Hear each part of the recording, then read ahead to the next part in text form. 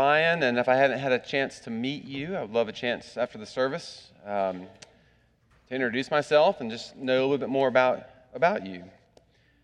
Right now, as we enter the summer, we're going to be looking at the Psalms, and we're starting right at the beginning, the gateway, Psalm number 1. Just a little bit of where we're headed. We'll do this through the summer. August, as you might know, if you've been here, we're doing something a little different for August. We're having you send in your topics or requests. And so I think this next week is the last week. If you've got that burning issue, you just are dying to hear what Scripture has to say about this, send that into the email address that's in the back of the bulletin there, info@wallacepca.org, and we'll collect those and do our best to sort of consolidate thematically what you all are interested in and see how this goes. So look forward to it. But that's going to be in August. And then for the fall, if you're interested in reading ahead, we're going to study the book of Ephesians together as a church. So that's a little bit of where we're headed. But right now, we're in the Psalms for the summer. And if you brought a Bible, you can go ahead and open it up to the book of Psalms. Real easy to find. Usually just kind of cut down the middle, maybe a little bit to the left, and you'll find the Psalms, and we'll be in the first one. Before I read this, as you find the Psalms, one scholar, I don't know if you've ever studied the Psalms, one scholar notes that the Psalms are a window into the bright lights and dark corners of the soul. Another notes that every situation in life, all emotions, experiences, you can find those in the book of the Psalms. And one reason for this is because the Psalms are not historical narrative, nor are they an eyewitness account that you might find in the Gospels. They're poetry. They're poetry. And so they give voice to expression and to life's experiences and emotions, from joys and sorrows to anger, loneliness, fear, anxiety, and peace. The Psalms show us everything that we might call the human experience as we trust a sovereign God and the promises that He makes to us. And that's actually the key point here. As we read the Psalms, we got to understand the context, and the context is covenant. So the only way that we're actually able to be honest and make these Psalms our own, both as we read them and as we sing them, which is the point of singing something, make it your own, is that we know that we belong somewhere. And not just somewhere, but to someone. So it's like a marriage, right? Only in that environment can I actually be safe to be honest about life's experiences, both the joys and the sorrows. And so the Psalms offer that because of the context in which the Psalms were written. They know who they belong to. And because of that, I can be honest and share in all of life's range of emotions, crying out in joys and sorrows to a God who hears us. But if we don't know where we belong, and certainly for this psalm as the gateway, if we don't know where we stand, then we won't make the Psalms our own. We won't have the context, as it were, to feel safe and to be vulnerable enough, to be honest enough with God, to trust Him enough in order to make these our own. So as we read these, and as we read this one this morning, I want us to remember, and this will be part of what we talk about this morning, that we read these as God's people. We read these as those who have been purchased by the blood of Jesus Christ. We are united to Him. We belong to Him. That's the context. And so with that, we can receive the wisdom, as we'll see in this first psalm, or anything else as we come across, that we come across in these psalms, and make them our own as the window into the bright lights and dark corners of the soul. All right, let's look at this. Psalm 1. Let's give our attention to the reading of God's Word. Verse 1, "Blessed is the man who walks not in the counsel of the wicked, nor stands in the way of sinners, nor sits in the seat of scoffers. But his delight is in the law of the Lord, and on His law he meditates day and night. He is like a tree planted by streams of water that yields its fruit in its season, and its leaf does not wither. And all that he does, he prospers. The wicked are not so, but are like chaff the wind drives away. Therefore the wicked will not stand in the judgment, nor sinners in the congregation of the righteous. For the Lord knows the way of the righteous, but the way of the wicked will perish." This is God's word. Let me pray and ask Him to teach us His word this morning. Gracious Heavenly Father, we pray now that as we look at your word, that you would open our eyes and our ears, that we may see and hear things otherwise we could not, that you'd be gracious and kind to us in that way, and that our hearts would receive your word as good soil receives a seed, and that it may grow and produce a fruit, that we too would leave here changed people. We ask all this in Jesus' name. Amen. Well, as I said in the intro, Psalm 1 functions as the gateway to the Psalter, so it has something to tell us about entering the Psalms themselves that we will pay attention to this morning. But as it stands by itself, Psalm 1 is traditionally recognized as a wisdom psalm. And if you've spent any time in the book of Psalms, there's all kinds of different types of psalms. There's psalms of thanksgiving, psalms of lament, psalms of praise, there's kingship psalms, and the list goes on. But this one is a wisdom psalm, and so we're going to treat it as such. So what is wisdom then? Well, I like the definition that Dr. Jack Collins uses, saying wisdom is the skill and the art of godly living. Wisdom is the skill and art of godly living.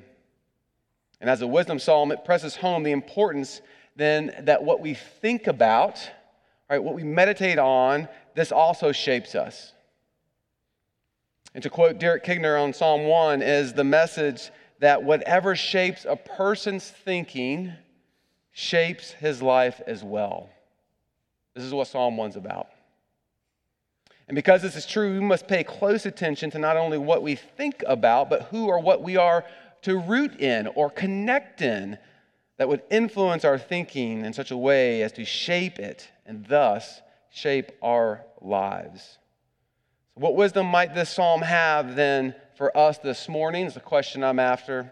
And why is it the gateway to the Psalter? So let's look at two things with our time. There's the warning in the passage, and then there's the wisdom in the passage.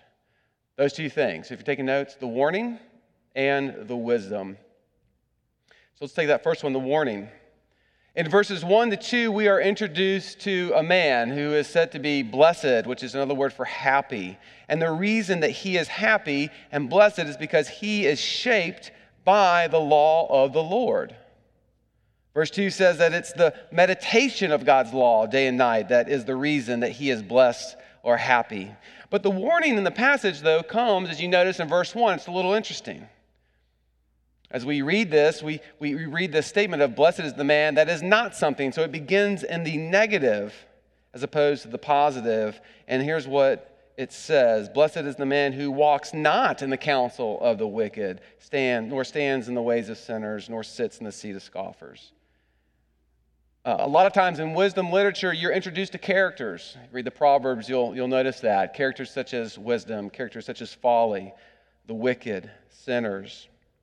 And these characters are those who have departed from God or want nothing to do with him, which is the source of all life. And by degree, it is the scoffer who is considered the furthest from repentance, generally speaking. And so as we read this, we are brought into what the writer is showing us, which is this progression of realms of thinking that is influenced by those you listen to or spend time with.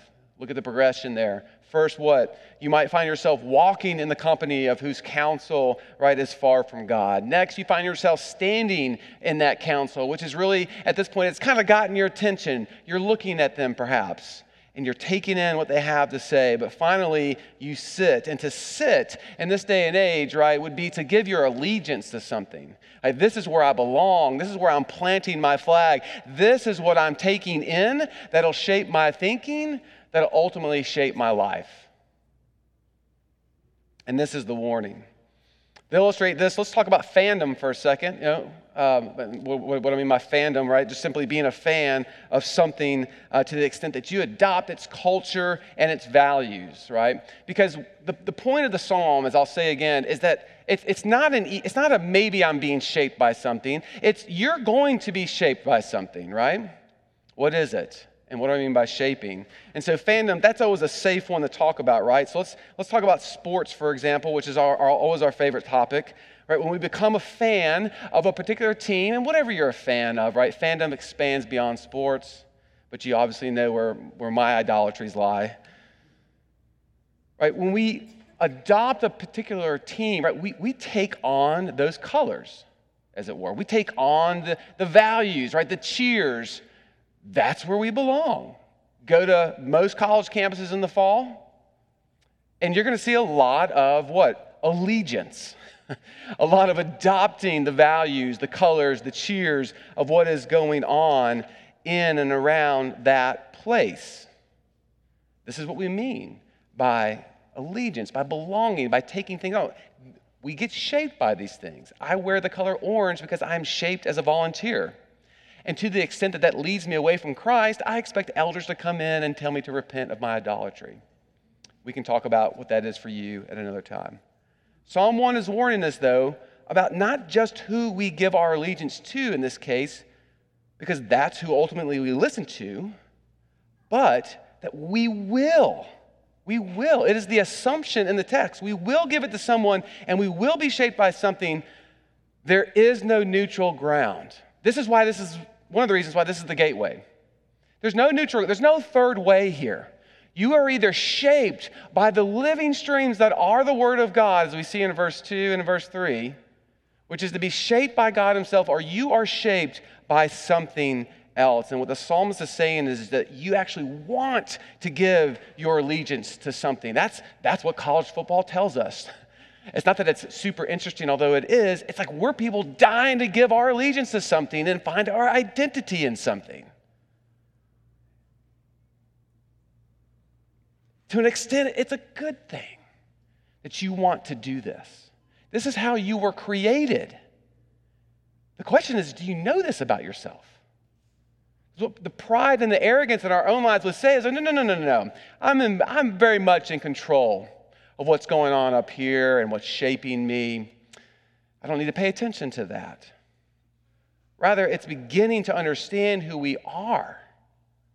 And as Christians, what that also means is that we take into account the fall, which means that I no longer trust God, and what I do is I trust myself. I look to myself for these things. And the psalmist is calling us back from this, saying, you are looking for belonging, you're looking for identity somewhere, and those are the places that you will sit down, as it were, and feed. And what it is that you think about, how that shapes your thinking, shapes your life. What is it? What is it? As Derek Kigner again notes, counsel, weigh, and seat draw attention to the realms of thinking, behaving, and belonging, in which a person's fundamental choice of allegiance is made and carried through.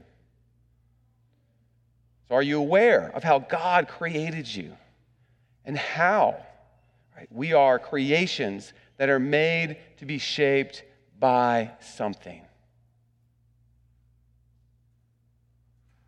For some, it might be fandom, it might be sports, but I think there are two that emerge as stronger candidates for all of us in this room, and that's relationships or friendships, and it's our technology. If we want to look at what is shaping us the most in our culture today, it is your friendships and it is technology. As I quoted in our David series when talking about Jonathan and David, right, I said, you are the average of the 5 people you spend the most time with.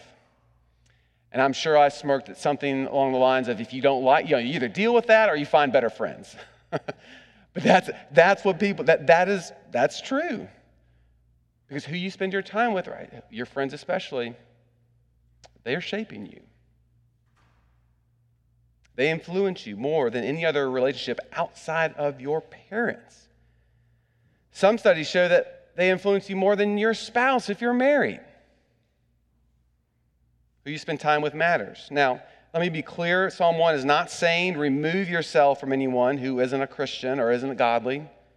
Not saying that at all. But the instruction is relationships matter. Who you spend time with matters. But second, technology. We all are aware of how this is shaping our culture. Are we aware of how it's shaping us? According to leading sociologists and psychologists, our technology, smartphones in particular, right, are the greatest voice that is shaping who we are today. To the point that books are now being written on how to fast from your technology, and it's actually now a disorder. So the medical books, it's in there. It's called IAD, Internet Addiction Disorder. Look it up. No surprise, though, because we were created what? To be shaped by something. It's just evidence of our design. We are gravitating towards something to shape us, to give our allegiance to tell us who we are, to give us identity. Pastor Mark Sayers says this in his book, Non-Anxious Presence. He writes, "The digital network is now our primary formational environment. It shapes our opinions, values, and worldview. Today, the average churchgoer will Google a problem before they approach their pastor. The digital network is the primary shaper of their theological, political, and cultural worldview." If you think Ada doesn't Google a theological question before she asks me, you're kidding yourself. But I don't read this for us to freak out on technology, right? 100 years ago, we were saying this about the newspaper, and perhaps 550 years ago about the printing press itself. But to ignore the power of how our technology is shaping us is naive at best, and it's no strategy for godly living at worst. And so what should we do? Should we get rid of our friends that aren't Christians, right? Should we get rid of our ungodly influences? Should we get rid of our smartphones, right? And in some situations, right, that might be the case. But I want to draw us back to the psalm. It's a what? Psalm of wisdom. Right? The Bible is not asking us to remove ourselves from culture and society. It's asking us to use our brains in the midst of it. We need wisdom in these areas. We need skill and the art of godly living when it comes to friendships and who we spend our time with. We need skill in the art of godly living when it comes to our technology. And the primary way that this has always been done throughout the ages is from generation to generation. Or what some of us might refer to as discipleship. And while that might be possible with friendships, we might all automatically recognize that what does the older generation have to teach the younger generation about technology? We can't even turn on the TV anymore. But I digress. It's discipleship, right? It's membership vows that we take to support and to raise up children.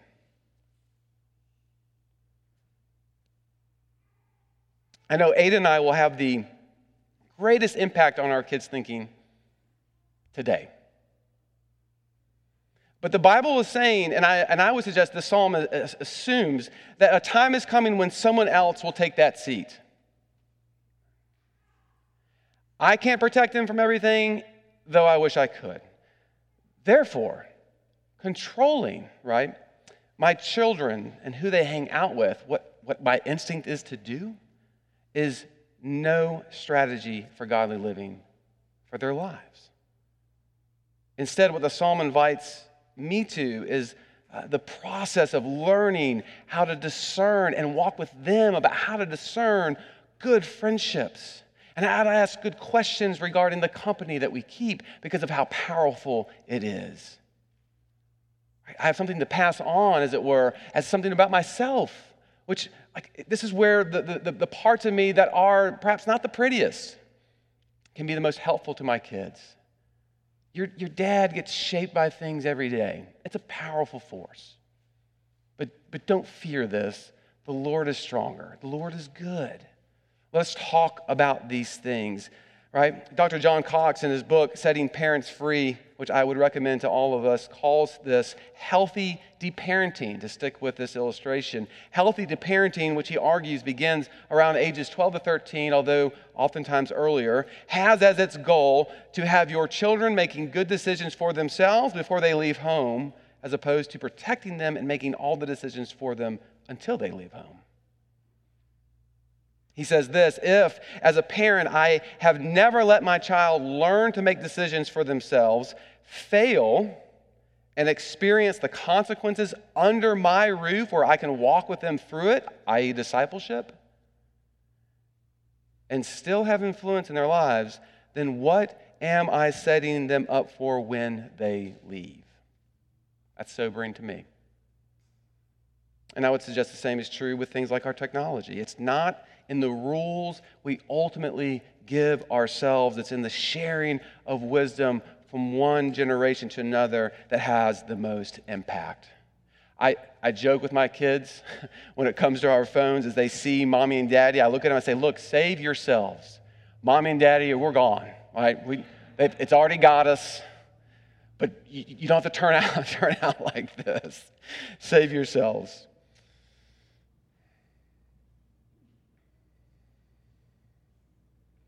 But in all seriousness, I tell them that. I tell them about the addictive nature of this altogether, that devices and other things that brings into your life. Here's what it does to you.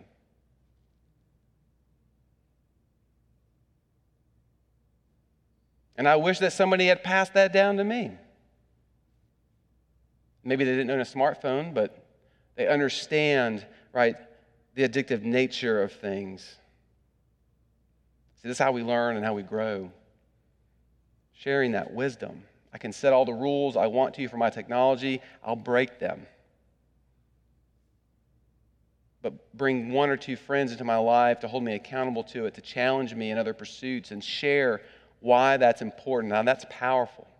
And, I'll sit there because I'm somebody longing to find a place to drop my allegiance, to follow, to say, help me. And this is how discipleship works. This is how wisdom works from generation to generation. For now, the question as we lead this warning is, where are you sitting? Where are you sitting? What is your primary source of influence? What is shaping your thinking the most? Because that's what's ultimately shaping your life.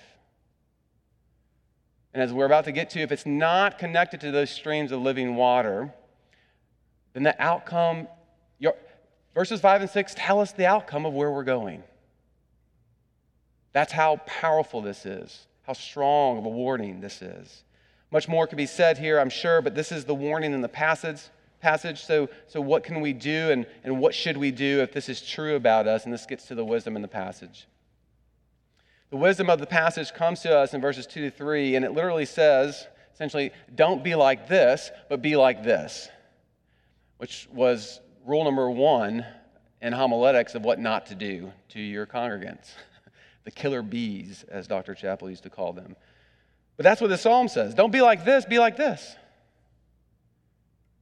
Don't be chaff that is rootless and blows away in the wind. Rather, what? Be a tree whose roots grow deep into the streams of water that give life.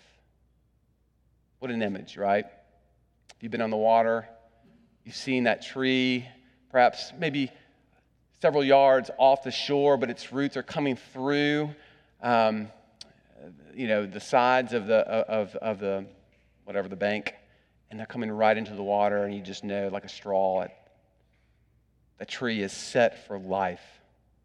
That's the picture here. And as we read verse 3, we get all these wonderful pictures here of the benefits that happen to this tree. It's nourished 24/7 by those streams we read. It doesn't wither, which means in times of drought or storm, it stays alive. We read that it produces fruit or does what it's created to do, which is another sermon for another time, right? That has huge implications for us.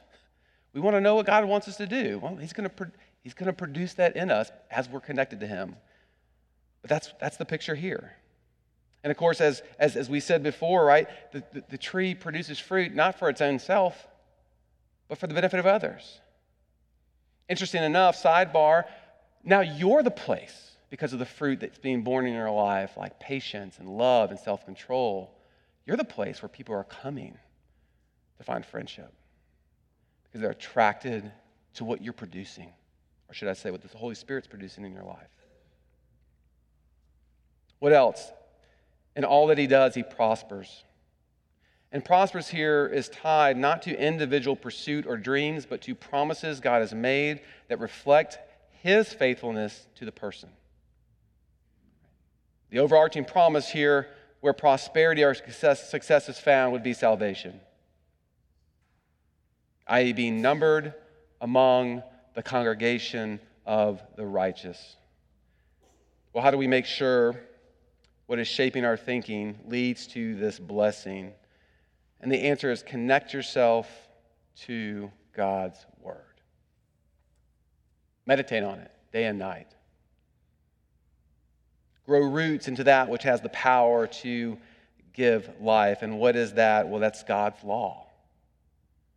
As the psalmist said earlier, it is the law of the Lord there from verse 2 that is meditated on day and night that brings blessedness or happiness. Right? This is what is intended to shape us. This is what is intended to occupy our thinking, so that such as our minds are shaped, so our lives are shaped as well. This was the intention of the law here. This brings so much blessedness and happiness. But you might be asking the same question. How do we stay connected to these streams, right? This is a real interesting picture. I'm dialed in. I'm intrigued. What do I do here? In the Old Testament, it's easy. You were born into this, right? Your ethnicity meant you were already connected to the streams. Now, there was participation, right? You participated in following the law. You observed food laws. You observed the sacrificial system, et cetera, et cetera. But this is how you participated. But namely, those streams, or you were connected to those streams by virtue of being born a Jew. In the Old Testament, the law of God is the source of life because it is God himself. Those aren't two things. And so to keep it here, right, is to keep God here. That was the picture of it. However, in the Old Testament, right, we also see a tragedy, that the law is abandoned. Certainly not by all,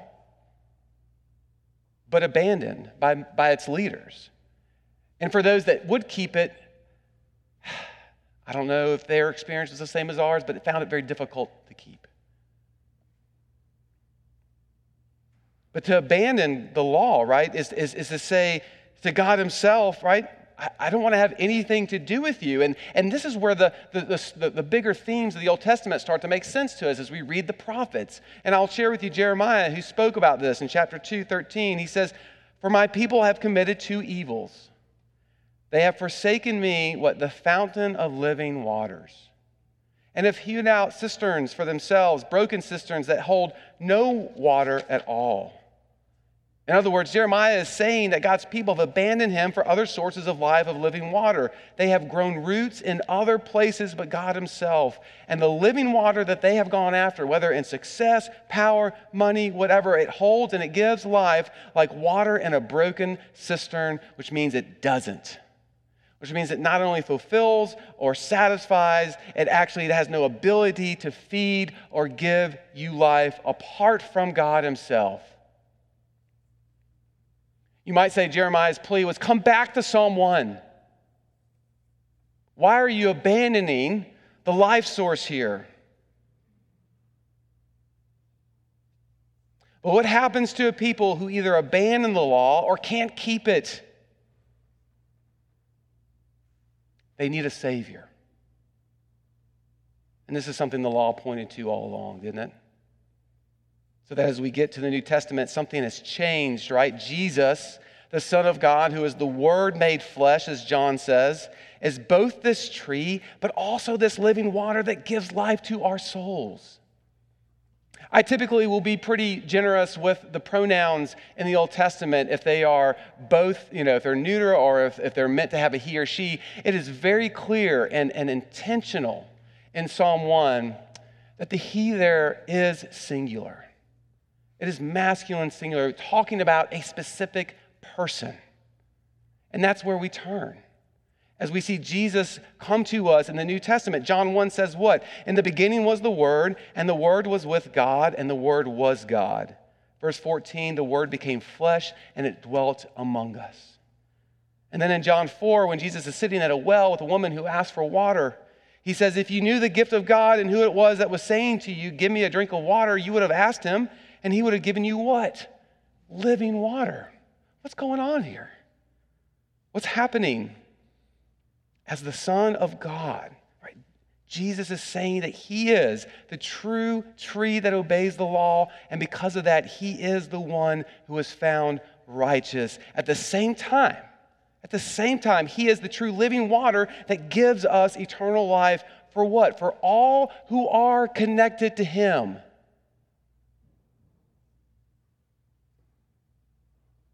And how are we connected to him? Same way Jews were in the Old Testament, same way we are today. By faith.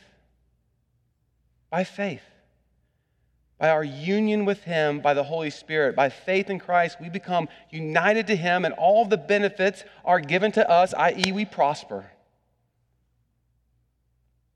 Paul says this in Romans 6:5, for if we have been united with him in a death like his, we shall certainly be united with him in a resurrection like his. By faith, the Holy Spirit unites us to Jesus, which connects us to the source of living water for our souls. It connects us to him.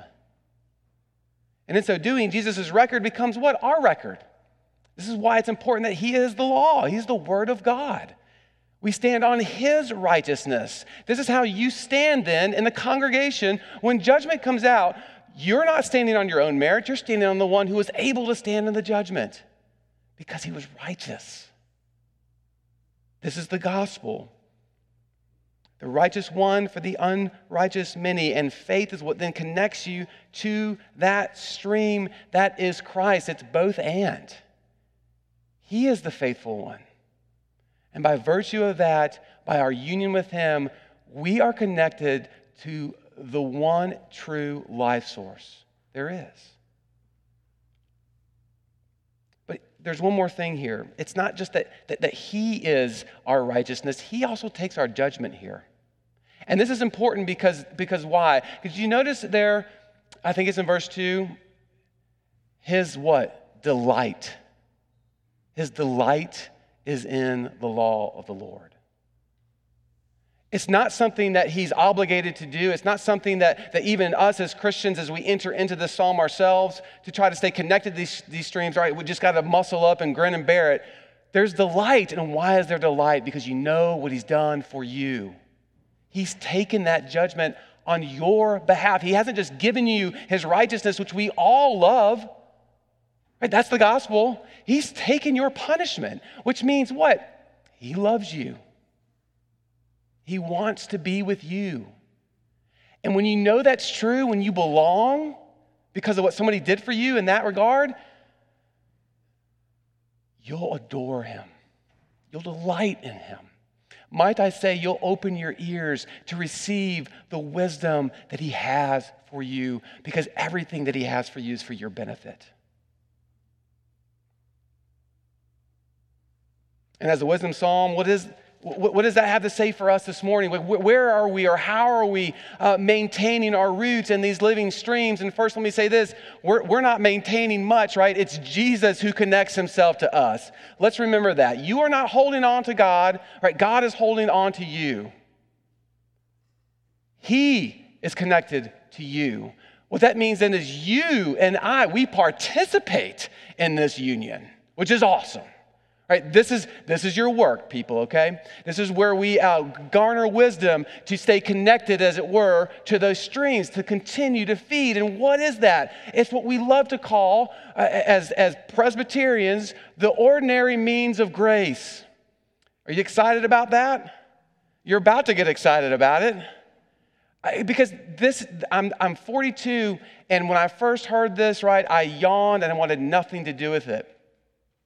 I interviewed a man who was 85 at my last church and said, what do you think about worship? Like, what makes you want to worship? He's like, I can't think about life without it.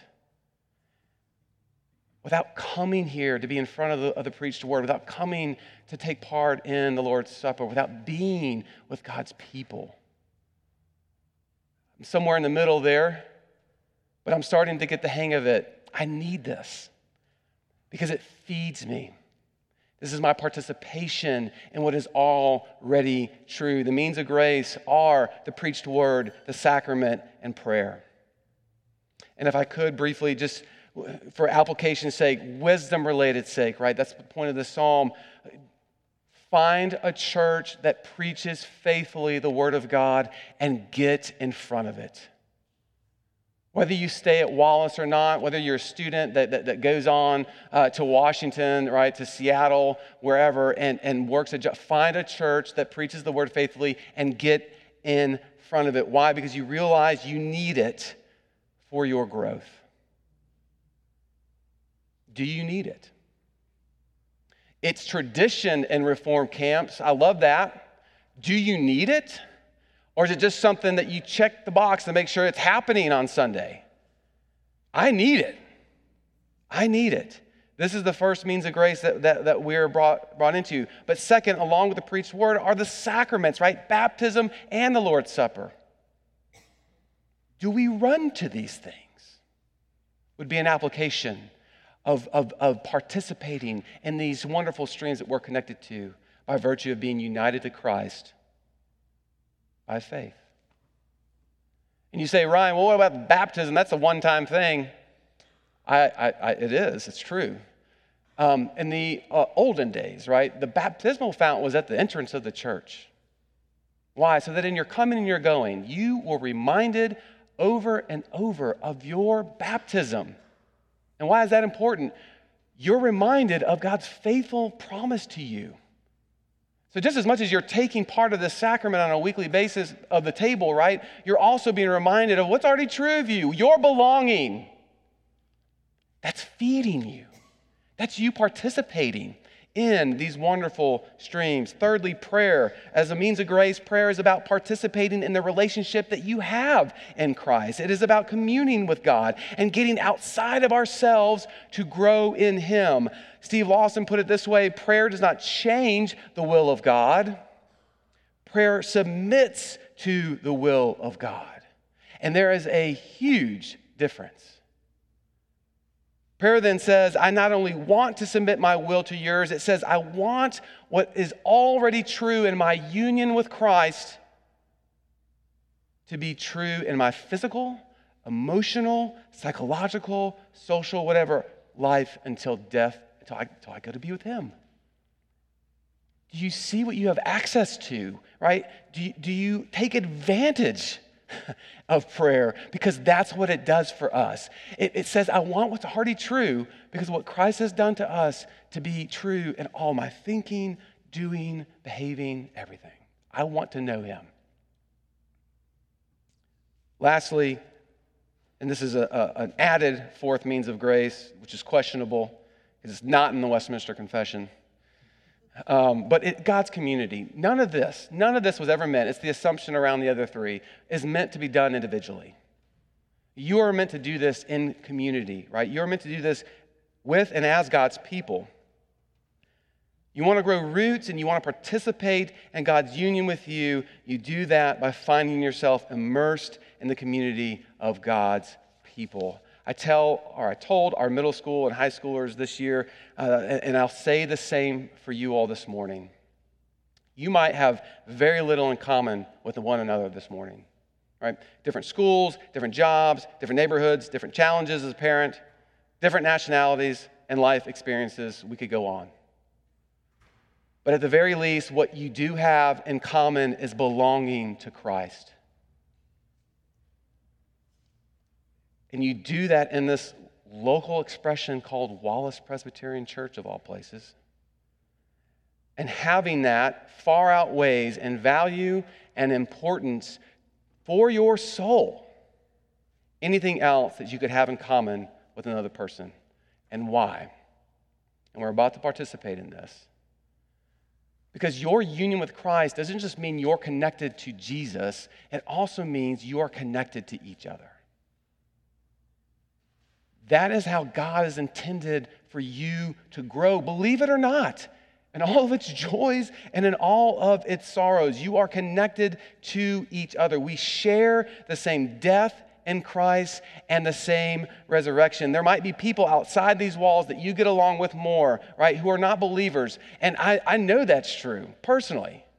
Right? This is not an invitation to circle the wagons and just rid ourselves of those who are not godly, as if we all are, right? That is not the point, right? There might be people out there you associate with. I hope so, right? But there aren't people outside these walls that can feed you as God's people with their friendship, care, and perhaps most important this morning, with their wisdom. With their wisdom. After all, you will spend eternity with these people, and that alone has massive implications for how they can shape you today. To remove yourself from that means of grace is, should I say, a way of removing yourself, if that can happen, right, from the streams of living water, which Christ has paid for, united himself to you for. Take advantage of these things. They're for you. If Christ is our true living water, we must go to the places where he has said, this is where I am. And the ordinary means of grace are those places. They are the gifts of God for what? The people of God. This is how we participate. This is how we maintain a constant diet on the gospel, which shapes our thinking, that what? Ultimately shapes our life. I think I understand why this might be the gateway to this altar. And some of that is because I recognize how I'm found righteous in that congregation. It's the righteousness of another, which means I belong. And if that's true, I can open myself up, right, to the vulnerability and honesty that the Psalms have to offer as somebody who experienced the various joys and sorrows of life, that I may cry out to my God and know that he has not abandoned me, know that he is there, right? That I can share in other people's sorrows appropriately, because that's what God's people do. That by being connected to Christ, as we feed and participate in on him, we grow as one. And this is the context for the Psalms. This is where we are going. We can then have full confidence to know that because we stand in the judgment, where we stand in that judgment, that we can be honest before God and what he has for us. Would we more and more give our allegiance to the one, though, who has given us everything? And that's an invitation to this table that I now invite us all to participate in as his people. Let me pray for us. Heavenly Father, we thank you for this psalm, and we thank you for its richness and all that is there. It's so simple, yet its depths we can't get to.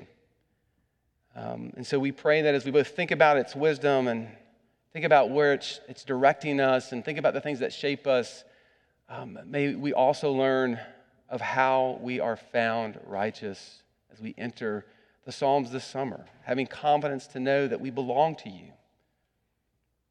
And that as we participate in all the ways you've given us to continue to feed on you, would we draw closer to you in relationship? And by that, would we allow the Psalms to be a window into our soul, to be a window into the bright lights and the dark corners of all that happens and goes on in our lives, knowing that none of that, like a faithful spouse, causes you to run. Rather, you're here redeeming us by the blood of your Son over and over and over again. We pray that you go with us now as we come to your table. We ask this in Jesus' name. Amen.